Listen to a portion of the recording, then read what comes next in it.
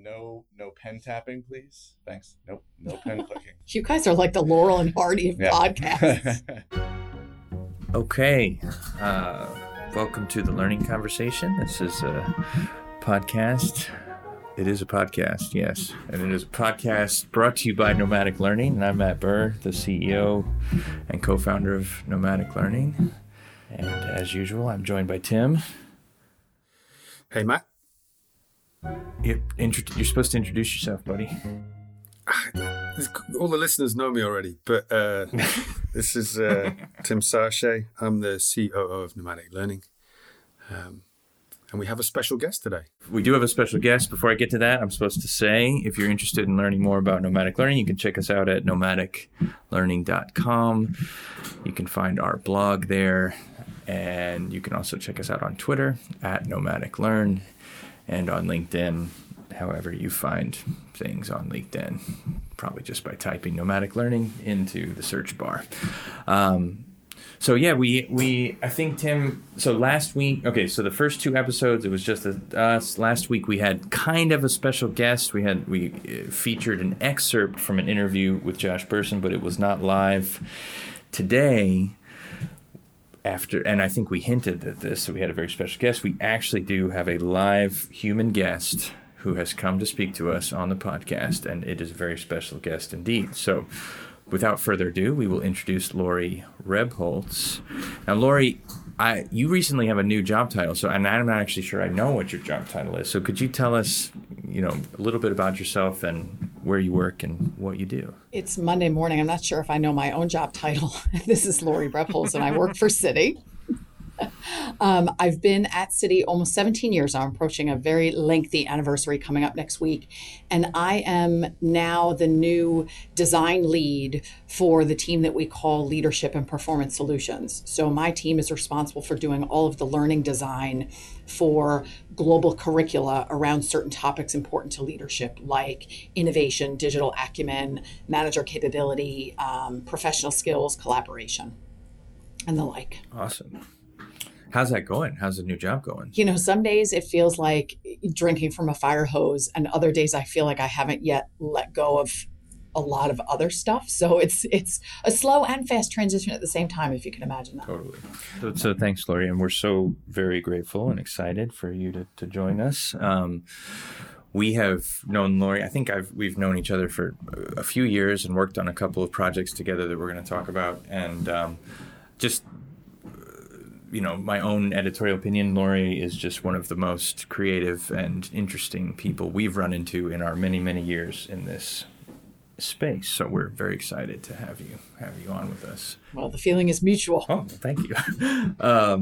So the basic theme today that we're going to talk about, and Laurie is uniquely positioned to talk about this, is we're going to talk about how HR and more specifically L&D folks can help sort of take their own medicine. Who's doing what to help learning and development professionals learn as professionals, and what does that mean to do development for ourselves? It's a very meta topic, and I think, Laurie, for the last few years when we've done these programs together, that's always like, yeah, it's learning for learning about learning, and it gets very confusing. But hopefully we'll try and keep it all straight.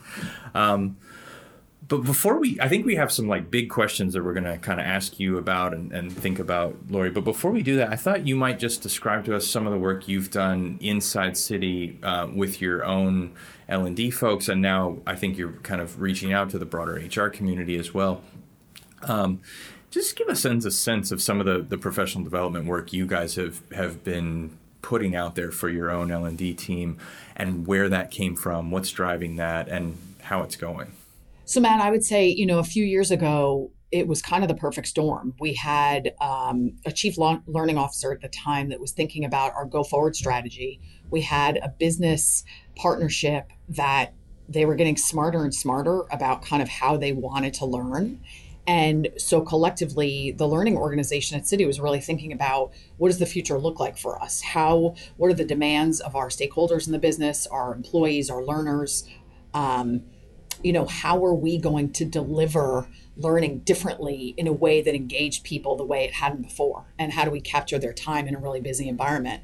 And so we started thinking about, kind of, if anybody knows Charles Jennings, the 70-20-10 rule of learning, which is not new, right? So it's 70% experience, 20% exposure, and 10% through education. And yet a lot of learning organizations are kind of flipped in terms of where the weight is far more on the education side than it is on experience or exposure.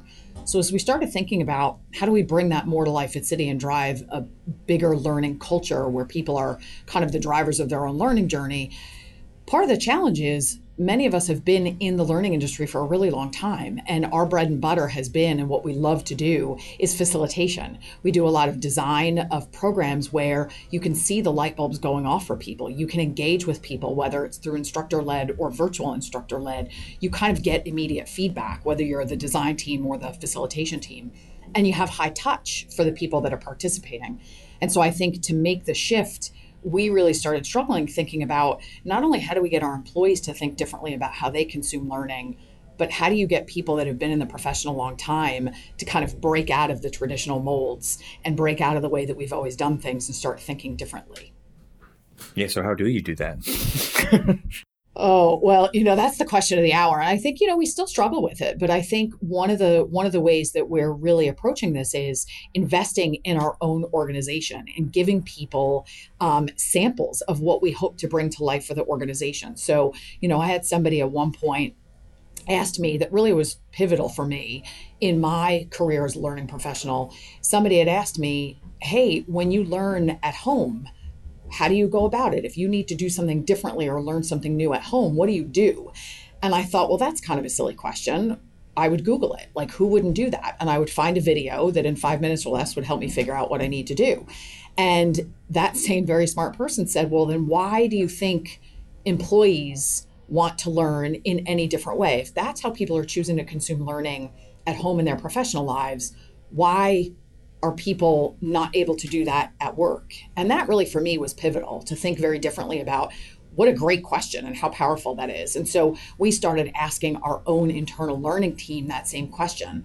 And to do that, we really wanted to make sure that the messaging was getting out globally. We're a very large organization, so we have 210,000 plus employees worldwide. We have, 1,000 employees in Citi Learning that are located around the world. And so while we have a hub in certain cities and we have executives from Citi Learning predominantly sitting in New York, the messages, while they get out and they're spoken, if you sit in a site outside of New York, you're hearing more from the people that are asking you for learning than the people that are driving learning. And so how do we kind of bridge that gap to build a conversation globally within our own learning team so that instead of people hearing from our chief learning officer or from some of our senior executives that we must change the way we deliver learning because of the future of the world and digitization and everything else that goes on in this universe, how do we get them talking to each other so that they can start influencing and changing each other's minds? And so that was kind of how we embarked on working with you guys in thinking about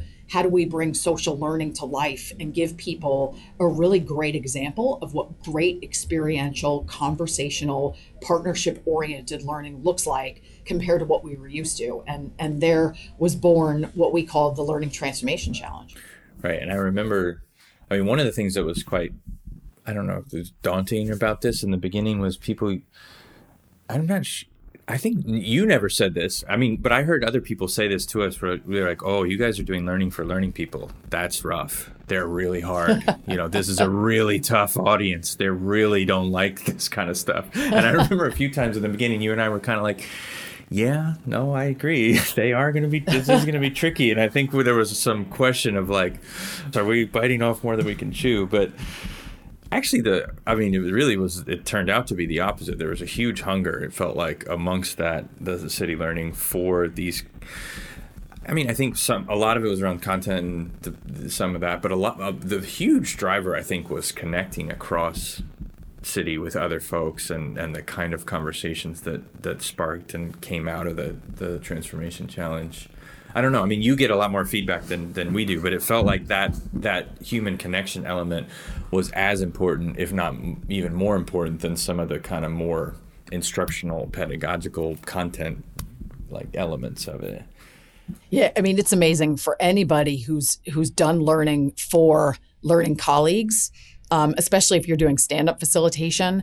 It is hard. They're the worst critics, and they should be, because they know what's great and they know what's not. And so to stand up in front of a group of learning professionals is never the easiest thing on earth. So as we were thinking not only about standing up content for learning professionals, we were doing it and delivering it in a way that we've never done before. And it was, I think, initially when you hear that it's on a social learning platform delivered through technology, your first assumption is, oh, that's way lower touch than what I'm used to or what I love. And so I think, we, through your model, really brought together kind of a design team of learning colleagues around the world to make sure that what we were designing was on target and would engage people in the way that we had hoped. And so that was kind of stage one. And challenge one is, once we select the people to come together as a small design committee of global learning professionals, I work with amazing people. So we picked a small gathering of learning professionals, that really are connected within the different regions in which we operate, within the different businesses that we support, to make sure that we had representation, because we were looking at a program that would span all of our learning providers. So it wasn't just about helping our faculty or facilitators. It wasn't just about helping our designers. It was about helping everybody, from whether you operate in an administrative capacity or you're in front of the stakeholders delivering this instructor-led program on a regular basis. We wanted to make sure that this was relevant for everybody. So our first step was bringing together the right group of people to represent their colleagues. And I have to say, right out of the gate, they were so impressive and so highly engaged, partly I think because the process that Nomadic followed with us was really high quality, and I think the content was spot on, and you did a lot of great listening. So I think people felt heard, but it was just the fact that we were doing something for ourselves that I think excited this small group so much, they've never seen it before, that it really built a lot of momentum, and I thought it sparked some amazing high quality feedback. But surprisingly, I don't think we were as challenged as we thought we would be, which I'm not complaining, but was pretty awesome.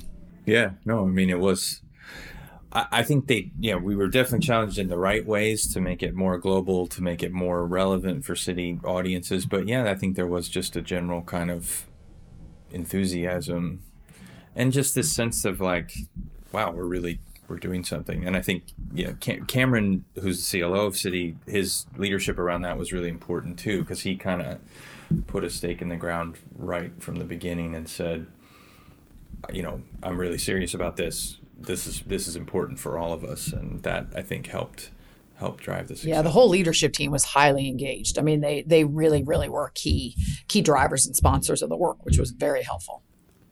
So Tim, I want to bring you in. So do you want to I know that from the kind of design and rollout of this particular one, maybe a little on the outside, is there anything that you wanted to talk about around the transformation challenge before we kind of dive into some of these bigger questions that we want to ask Laurie about?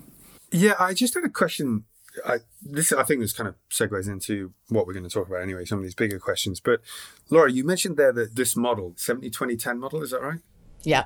Could you just explain that a little bit more? Because I'm sometimes a little bit confused about the categories of that model, and particularly where Nomadic fits in it, actually. And the way that you explained what we do maybe puts us in somewhere else, right? I wasn't sure where we actually fit in that model. But I'd like to just kind of hear a little bit more about the model and where you think we fit in. That's a great question. I hadn't really thought of it before this moment. When you think about, I think many, many studies, and Charles Jennings is the person that really kind of leads the pack around the 70-20-10 component. If you look at how people truly learn and how people truly build skill, 70% of how people learn is around having experiences that give them the opportunity to try something new and act and do. And that's really what drives a lot of learning. If you look at the 20, that really is about, 20% of the way we learn is about who you're exposed to and having exposure to the right people, mentors, coaches, colleagues, that really help you build the right level of knowledge and confidence to go out and try something new. And then the 10% is really the education component, by taking a class, by having some level of formal education, which is a lot of the work that we do in the learning industry is, we build, we design, and we deliver great programs, fill in the blank, a leadership class, a class on influence, presentation skills. That's certainly not to say that the 10% isn't important. So we weren't saying that we were eliminating the 10%. We weren't saying that we were losing focus on the 10%. Education still is a core value of how learning gets delivered at Citi, and I think in a lot of other places. But it's how do we enhance kind of the other opportunities that would bring, kind of learning nirvana to the table for people. And when I really think about what Nomadic has done for us, the platform itself, or, the social learning component, there is an element of education, right? People are reading about a potential principle or theory, they're watching videos, but it does lend a nice balance across experience and exposure. So, in the exposure piece, we had learning executives or sponsors from Citi that were in videos that were expressing kind of their experiences and sharing things that they've learned along the way. We had case studies from external opportunities or external executives and companies talking about how they approach learning differently and what they learned from it. And then really the experience, there were a lot of pieces around go out and try something. Kind of here's a challenge, go out and try something, or reflect on an experience you've had in the past. What did you learn from it? How could you apply that here? And then there was a lot of exposure to your global colleagues because the social aspect of kind of writing the blog and challenging each other to think differently or try something different certainly came to fruition throughout each of the kind of manuals that we launched throughout the process. Yeah, and I think that model it's really an interesting model. And I think it's interesting in that, particularly for the new types of digital learning that are evolving now, and maybe Nomadic is one of those new types, that it can be hard to actually fit into just one of those categories. And I think that you just explained it well, that actually in some ways, because I've always kind of put ourselves in, I've always been a little bit wary of that model because I've always thought, well, actually, but just purely from a kind of like protecting Nomadic's name and brand and things, I've always thought, well, we're courses, right? We're education. That's really what we do. We teach people. But I think you're absolutely right that, there is a huge piece of mentoring and coaching, and not only from capturing lessons from experts within the organization, but also the peer-to-peer coaching that happens within Nomadic, where you get within the actual learning, you're having people share their own experiences that they've had within Citi, and other people are learning from that. So you have that kind of peer-to-peer coaching, and then you have it's not quite on the job experience, but I think it is almost, we really do try and encourage people to go and immediately put into practice what they are doing in the digital learning and report back on it as well. And I think that more than that, through the social learning, you can actually kind of surface challenges people face, and as a group, address those challenges directly in the learning, not learn about something that can help you solve that challenge, but actually in the learning environment, solve that challenge very directly as well. So yeah, I'd never really thought about it before, about how I think it's not so easy sometimes to categorize different approaches into that model. And sometimes some approaches can spread across that model. Well, and I think that puts a lot of, if you think about our profession, right, a lot of us almost feel a little bit uncomfortable or at risk if you really think that my bread and butter has always been in the education component of that model is, where then is my value if you're saying that only 10% of what we do is how people learn. And yet we have such an amazing opportunity. I think we're positioned to drive some of the experience and exposure reflection. How do we encourage people to make those connections? Because even one of the questions in the program asked people to reflect on an experience, the most powerful experience they've had in learning in their lives. And I remember that one person came back and commented on the Boy Scouts, and they happened to be a Boy Scout years and years ago, and were still very involved. And they talked about how when you're a Boy Scout, everything you do is through experience. You don't read a book on how to light a fire. You go out and learn and try to light a fire, and that's how you do it. And so it was just so fascinating that even if the program itself didn't give people an experience, although it did, it had people reflect on it. So, I think that is the other component is, while Nomadic in and of itself for us in the learning profession, it did give people an experience. Now that we're talking about it and I'm thinking about it, because it gave people a different way of learning and a view in how people could learn outside of a formal traditional classroom. So I think that in and of itself was an amazing experience that was very enlightening for people. Or outside of a formal digital learning where you might just be consuming a piece of content, right? And not actually engaging on that piece of content and discussing with your peers how you put it into practice, which both of them in some ways are formal learning, right? In that 10%, but they're very different, you know? And I think, it's very interesting. But it's interesting. One of the things about doing professional development for learning people that's a little bit different than almost anyone else. I mean, one of the tricks we use, like if you're trying to teach someone something or, you know, pull knowledge out of them, you actually put them into the role of being a teacher. This is not a learning person. So if you're not in a learning context and you want, we I think this is like a kind of standard thing that like one of the best ways to learn is to teach. For learning people, it's almost the opposite. One of the best ways to get better at teaching is to be a learner sometimes and be in a position where you can think critically and reflectively about the learning experience. I know for me, like, you know, we spend a lot of time thinking about instructional design from the perspective of doing it. And then sometimes I have these experiences where I am a recipient of it. And it's very important. It's an important thing to keep in mind because it does sort of it can really create mind-opening moments when you see how other people work through these problems and think about it from a teacher's perspective, or, you know, from a learner's perspective. Absolutely. So, okay, cool. So I want to actually get, I think one of the big themes that we talk about a lot, Laurie, more broadly, what are some of the pressures and what are some of the changes that are happening inside L&D? I want to start with kind of the changing relationship between L&D and what might be broadly termed the business. So the question I want to ask is kind of what's changing in the relationship between learning development and the business or business problems or more strategic. I think one of the things, Laurie, you have taught us and Citi I think is working on a lot is getting L&D closer to business problems, closer to, you know, more strategic kind of questions because they're real important learning problems kind of that are a part of these business problems, and L&D people have an important role to play in that. Can you just talk a little bit about kind of that in general, that phenomenon, and specifically how it's playing out at somewhere like Citi, where, you know, some of the business problems are incredibly complicated and big and global?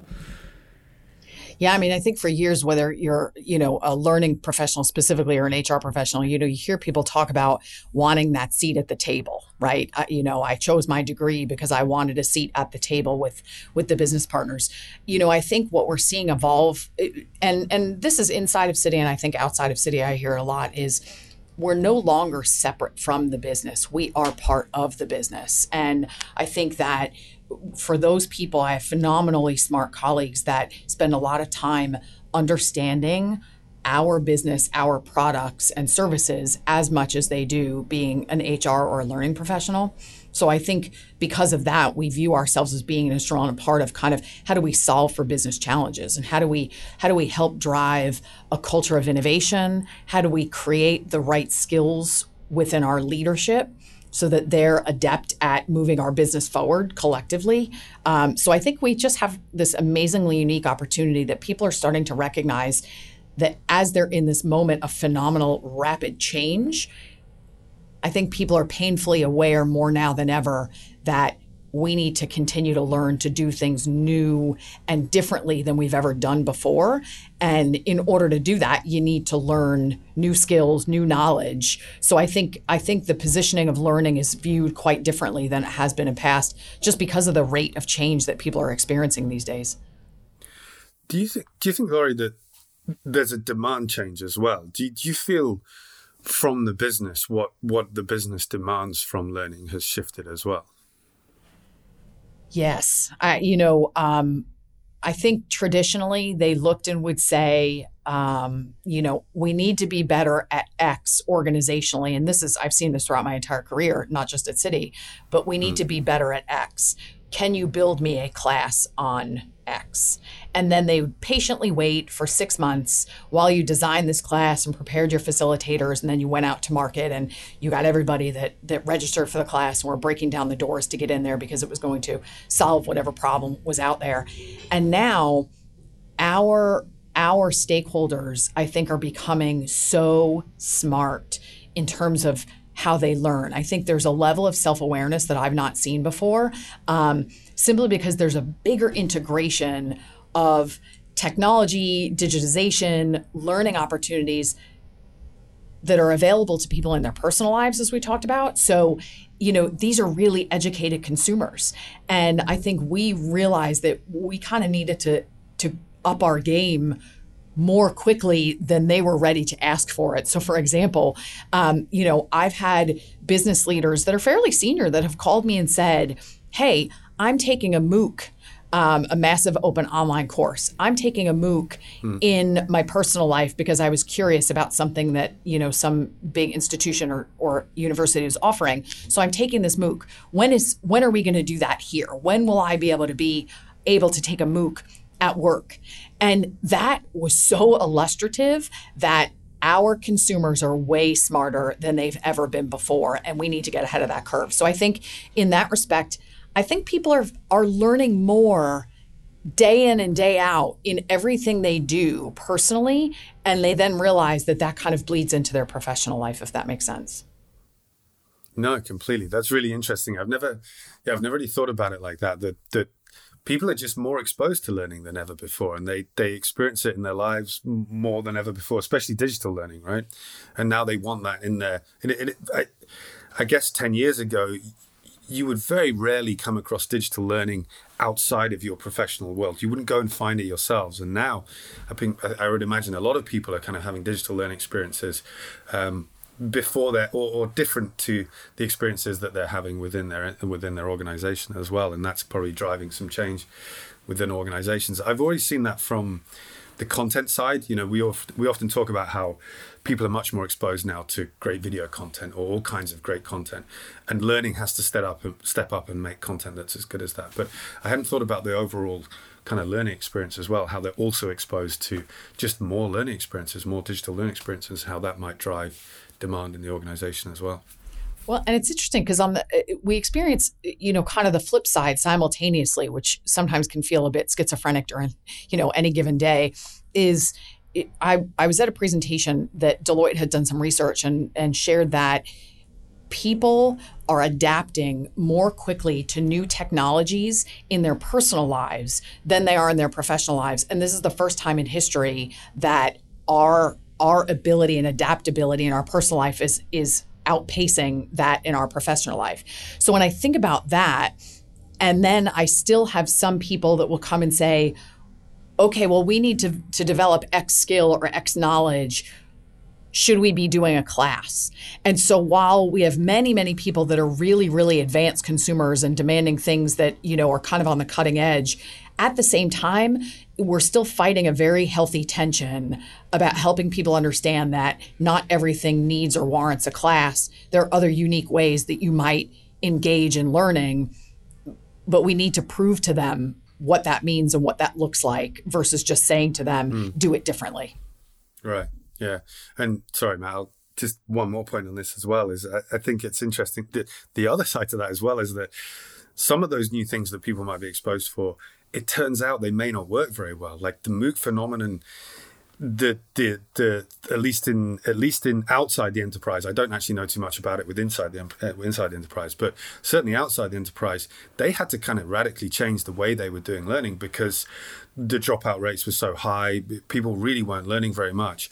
And you see people like Coursera kind of change how they do the MOOCs and make them actually more a smaller, more private learning experience and not these massively open things. So it's interesting that you might also be getting people coming, and they could, like you said, they could be very senior, saying, when are we going to do this? But that new approach hasn't really shaken out yet, and we really don't know where that's going. And you might dive into something that doesn't actually end up working very well as well. Yeah, I think we as the learning professional kind of need to recognize when it's time to be opportunistic, that when that question comes in, you're right, Tim, it's that in and of itself may not be the right thing, but how do we use that as an opportunity to influence kind of an expansion of perspective where it would benefit all of our work? Yeah, for sure. Yeah. I'm gonna just shift a little bit and get a little bit more, I don't know, tactical, practical, something. I want to ask, there's a few like kind of big skill areas that we hear about a lot in terms of things that this is not really just for L&D people, like things like being more agile or using design thinking or being more collaborative. But I was going to ask you, Laurie, like I want to talk about kind of agility and speed first, because I think one of the biggest things that's changing at Citi, and I think you sort of hinted at this, like there used to be like an expectation it was okay for an extremely long lead time to build a course. And it feels like these days, at least our experience at Citi and with you, is that like things are moving a lot quicker, and there's an expectation that you're going to kind of get stuff out the door and pilot it. And, you know, maybe you're not going to huge audiences right away, but you definitely are kind of building and iterating. So in your new role, I mean, that feels like pretty important. How are you kind of managing that expectation around speed and agility, both with your stakeholders and, you know, internal folks who are asking for things, and also your own team and the folks you're working with? And how is it going? Yeah, first I'm learning to take deep breaths. And then I'm learning through experience, quite honestly. This is a new role for me, but I've learned a lot from our process together, collectively designing what we've done. I think, you know, the process that we went through, where we kind of designed one module, if you will, got feedback while we were seeking feedback, and people were kind of experiencing the content and documenting their feedback. We would then go design the next field manual and then module, and then they would go out and give feedback, and we'd keep going, and then we'd incorporate the feedback. And so I think, you know, that was a really illustrative and enlightening experience for me personally. And I think if I look at the broader organization, you know, we're building up our own internal capabilities around, you know, to throw out some terms like Agile, Scrum teams. You know, how do we really implement this Agile process that I think started with technology organizations, but surely is making its way to us? Is how do we make sure that we're constantly iterating, we're testing? So instead of building an entire program that might be, you know, a 2-day program, it might take 6 to 12 months to fully design and implement something like that. Instead, we're doing it potentially, you know, one module at a time. Let's go out, let's test, let's pilot, let's iterate, then let's add on to it. And so I think going forward, we're going to see a lot more rapid kind of agility in that perspective, that people do not have the patience or the appetite to wait month after month after month for something that would be perfect. You have to be comfortable kind of going out to market with it 80% good enough, and then know that the 20% you're going to add in as feedback going forward. And that's a comfort zone I think some people have to build. Mm-hmm. And also, I mean, I guess has been quite important for us in our work with you at Citi is, you know, looking honestly at the data and feedback, not just data about, you know, there's the committee that's giving us direct feedback on the content, but then also looking at data around what's working. And we've had things at Citi that didn't work as well as this, it was pretty obvious, you know, like the Learning Transformation Challenge was pretty clear that it was working pretty much right away, but you do have to get comfortable kind of looking quickly and being able to make changes based on that data, and making sure that you know, see it coming in. And I mean, I think, let me talk about data actually for a little bit, because I think, you know, you do not come, and correct me if I'm wrong, but you don't come out of like a very technical background. You came out of like, you know, you were a facilitator. You came out of a more traditional L&D background. I feel like you've become, at least in my experience, very adept at the use and kind of interpretation and telling stories with data. How are you feeling about the world of data, and how is that affecting that kind of general agile and iterative approach that you just described? I think some days it's fake it until you believe it, to be quite honest with you. I think, you know, for a lot of us that have been, you know, in this career path for a long time, numbers are not necessarily something I'm phenomenally comfortable with. And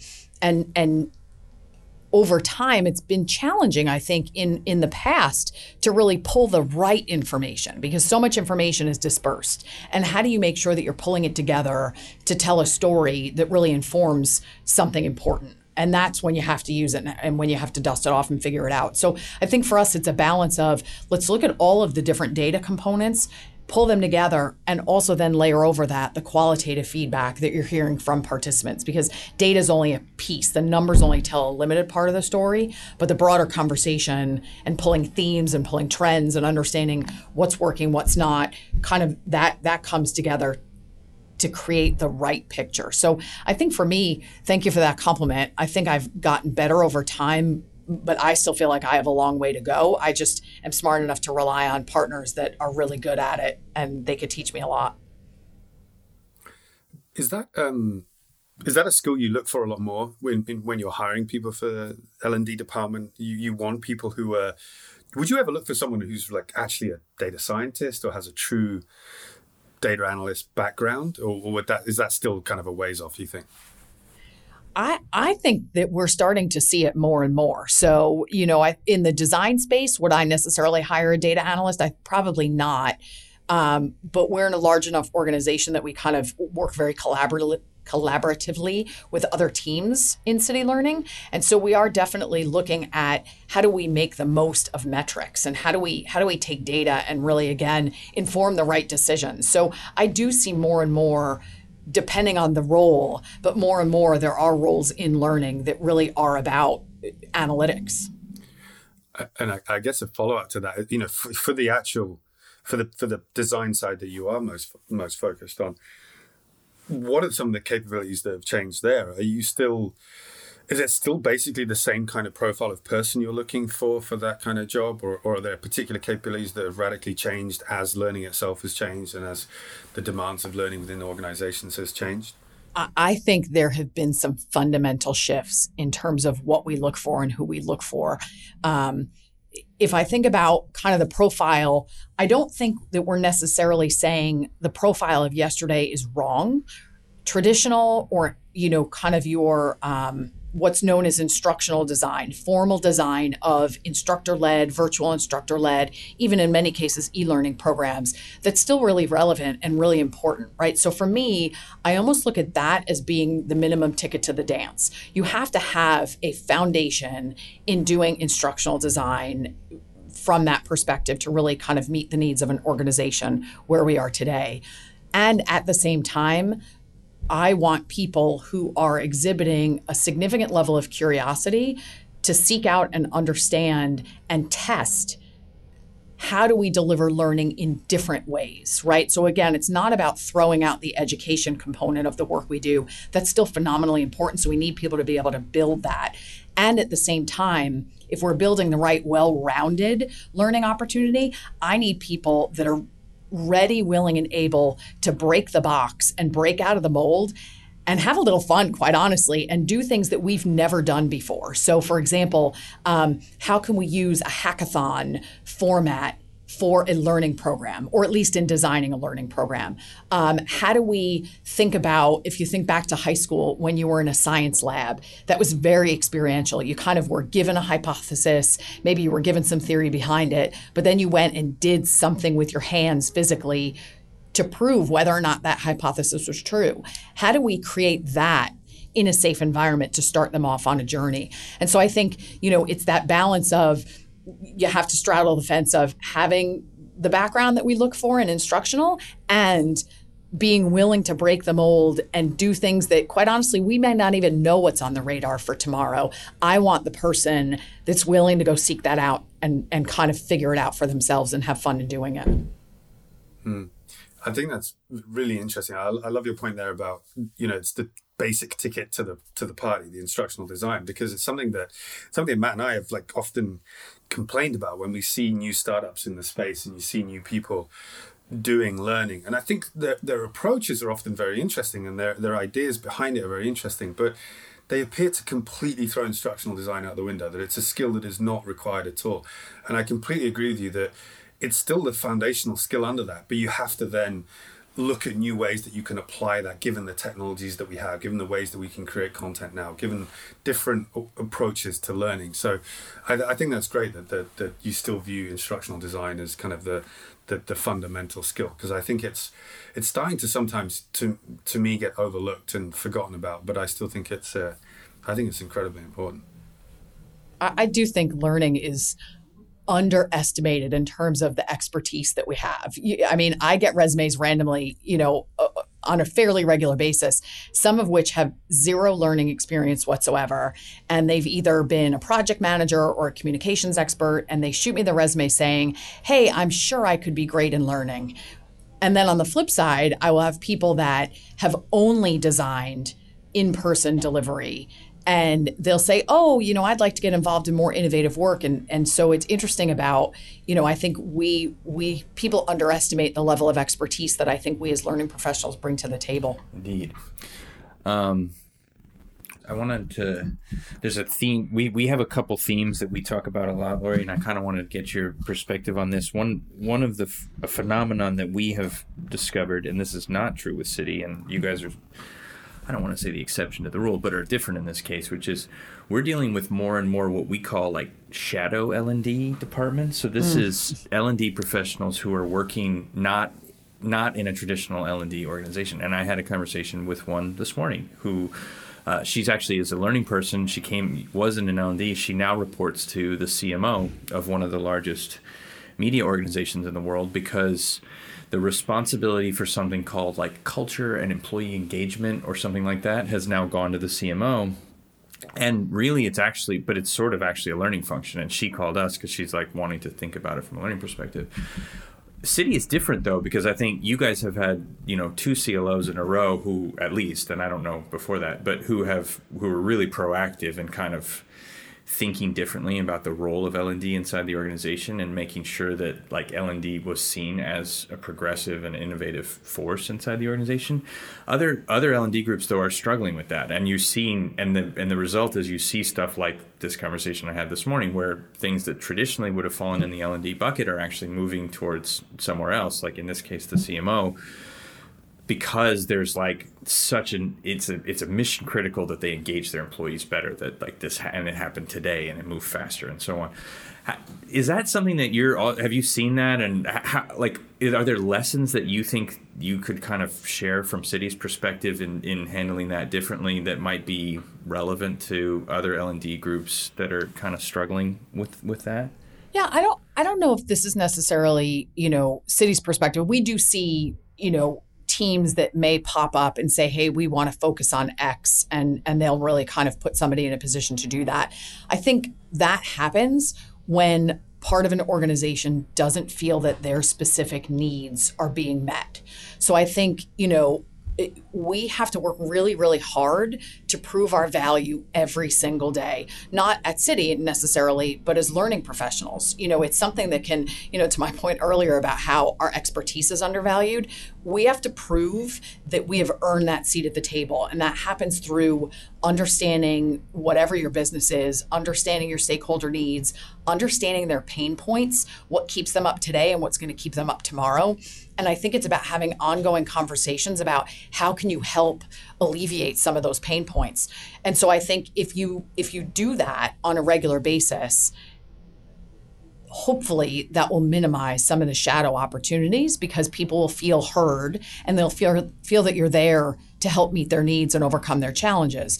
I think when that doesn't happen is when those shadow organizations will often pop up, because people feel like, well, if I'm not going to get my needs met from, X team, I'm going to go create it myself, because then I can control it. And then they have to listen. This team has to listen to me. So I think, part of the question is, are you proving that worth? Are you really making sure that every single day you're reminding your business partners that the work you do matters and the work they do matters to you, and that one is not kind of in conflict with the other? But at the end of the day, quite honestly, certain learning organizations, we included, have limitations. And there are sometimes that you can even do that to the best of your ability. And if part of a business still has a distinct need that you haven't been able to prioritize, if they have the wherewithal and the funding, then and they feel the need to do it, then that will happen as well. So I think there are certain things that we can control in terms of how we position ourselves. And then there are other times where, you don't have the capacity to support a certain unique need, and they have to go out and do what they need to do. Indeed. That was very well put. That pretty much summed it up. Okay, so the other question I wanted to ask you, I mean, you hinted at this earlier. So, at Citi is a very, very large place, like 210,000 employees. You have 1,000 learning professionals. You're dealing with, I don't know how many countries, 100, almost 200 countries probably. Like something just like an incredible level of complexity. What are the kind of advantages and disadvantages of that from your perspective? I mean, because there's some great things probably that you can do because of that, because of the resources available and because of the just sort of the platform for experimentation. But I'm sure that there's a lot of challenge as well. Like, how do you kind of balance that tension between the opportunities and the more difficult aspects of that size and complexity that you guys have to manage? Yeah, I mean, the opportunities are, kind of boundless. We've been in business. We have an over 200-year history. We're in almost 100 countries. So I think if you think about the global reach and the scale and impact that we can have around the world, I feel that it's a phenomenal opportunity to be a part of that. So I pay a lot of attention to the great work that's happening around the world where we're making a difference. So not just in learning, but I really feel a part of kind of the impact we have in our communities, the impact we have with our customers. So I think from that perspective, it's phenomenally exciting that I have a line of sight into amazing work that are happening in geographies all around the world. And what a better way to come into work every day. So I think that part of it's exciting. I get to learn from different cultures. I get to learn from different people. I get a different appreciation of how what I might think will work in New York, which to our, disbelief is not the center of the universe most days. I get to see what happens outside of New York, and I get to see what reality looks like and how what we think might work, does it or does it not, and how do we need to change and adapt and learn through that. I think that is kind of the similar challenge. You turn that on its head and think, wow, how do we get the right message, the right information? How do we make the right connections so that we're not just operating out of one kind of central hub, but how do we make sure that the work we're doing is meaningful for the different cultures, for the different businesses, for the different areas around the world? And I think that's a challenge that we face every single day. And for me, the thing that closes the gap as much as possible is having a really strong network and having really generous colleagues that are unbelievably collaborative, that close that gap as much as you can, if that makes any sense. The scale of Citi always actually blows my mind. I remember a little while ago for the HR Transformation Challenge, I did an interview with Matt, you probably remember her name because you edited the video. She led the recruitment. Cyrita Brown. Yeah. Yes. And she was talking about how many people Citi recruits annually. I think was it 30,000? It was something like that. And I just couldn't, it was almost beyond, I can't understand how you even go about that challenge of recruiting that many people annually. We have trouble recruiting one or two people. So recruiting 30,000 people. And I think it's the same for learning. It's like, how do you even, I think it's just an important thing for us as your partner and your vendor to bear in mind. The challenges, we always think, often we're kind of just focused on the learning itself, and we're focused on scale to a degree, but I never really think about the scale at that level. What would it look like if we had to do a nomadic program for 200,000 Citi employees? It's just an interesting thought exercise to have that in your mind of like the actual scale of people, scale that you have to deliver to at Citi. It's pretty amazing. Yeah. I mean, I had this conversation with a different client recently who was also in the hundreds of thousands, and we were talking about like what it would mean to have an enterprise license. And I was like, well, by enterprise license, do you mean that you're actually going to put that many people in? Because I don't think we can handle that. I mean, this is like 400,000 people. And I was like, all at the same time? I mean, the technology can handle it, but like, I don't know. It's a daunting thing. But anyway, you manage it with great grace at Citi, and I think everyone who I've ever run into, and this is an amazing thing about the culture of the L&D group at Citi, just incredibly talented, and like you said, there's a spirit of collaboration inside Citi that I just find to be amazing. No matter who you're talking to or where they are, there is a kind of ethos of professionalism, but also just real talent, and that's pretty amazing. So however Cyrita is doing, however they're doing it, however those many tens of thousands are coming in, they're doing a good job of finding really talented and good people, at least from our window. Yeah, I mean, it's amazing. It's never boring. No 2 days, no 2 minutes are ever the same. And I think when we talk to new employees or people that haven't been here very long, and you say, kind of what are your initial impressions or what surprises you the most, they always answer how collegial and collaborative an environment it is. And I think that's surprising for such a large organization, but it's certainly something that makes me most proud and most excited to come to work every day. Okay, so last question, Laurie. I want to think about kind of, so you did this really powerful, impactful project for the learning groups. I know that is now expanding more broadly into HR. Where do you see over the next few years? Where do you see that moving? The kind of professional development opportunities and the learning opportunities for L&D folks, and maybe for the broader HR community as well at Citi. Because obviously the world is continuing to change as it is wont to do. So we're gonna have to do something. Like where do you go? Where do you see it going from here? I think I see appetite increasing, and it's almost like the sleeping giant, waking up, if you will, because I work with colleagues who are unbelievably generous to support the stakeholders that they do. So if you sit in HR, if you sit in learning or anywhere in HR, we all support the different stakeholders around the various products and business lines that we have. And people work tirelessly to make sure that those people have development and those people are learning and growing and that they have the skills needed for the future of work. And yet, kind of shoemaker's children, if you will, we often don't take the time to do for ourselves. And it was kind of a cycle of, we don't take the time, so there's not a lot of opportunity. There's not a lot of opportunity, so we don't take the time. Well, now the opportunities are starting to abound because we have to. We just, gone are the days where our profession is fairly static in terms of what we do and how we do it. Things are changing for our business partners phenomenally rapidly, but also for us. The way in which we connect the humans around the place, the way in which we manage through technology and really bring people together in that way is changing. And we need to make sure that we're staying on top of those skills. So I think people are starting to just build a much bigger level of curiosity, and that's opening up a lot more opportunity for us from a development perspective. So I see this as just the beginning.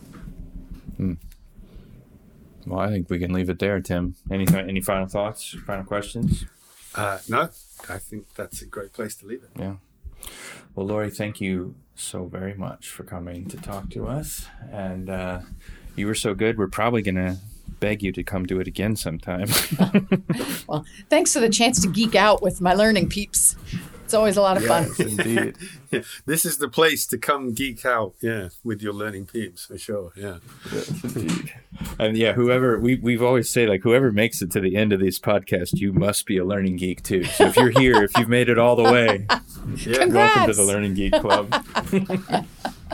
And thank you. All right. So that's it for this episode of The Learning Conversation. Remember, you can check us out at nomadiclearning.com. Check out our blog and Twitter at nomadiclearn. And we're on LinkedIn. We will be back with an episode sometime. I'm going to stop saying every week because we never do it every week. It's rare that we're hitting every 2 weeks, but it's going to happen again pretty soon. Our marketing people get really mad at us when we don't record one, right, Tim? So it will happen soon. Definitely. Thanks, Laurie. All right. Thanks. Bye, everybody.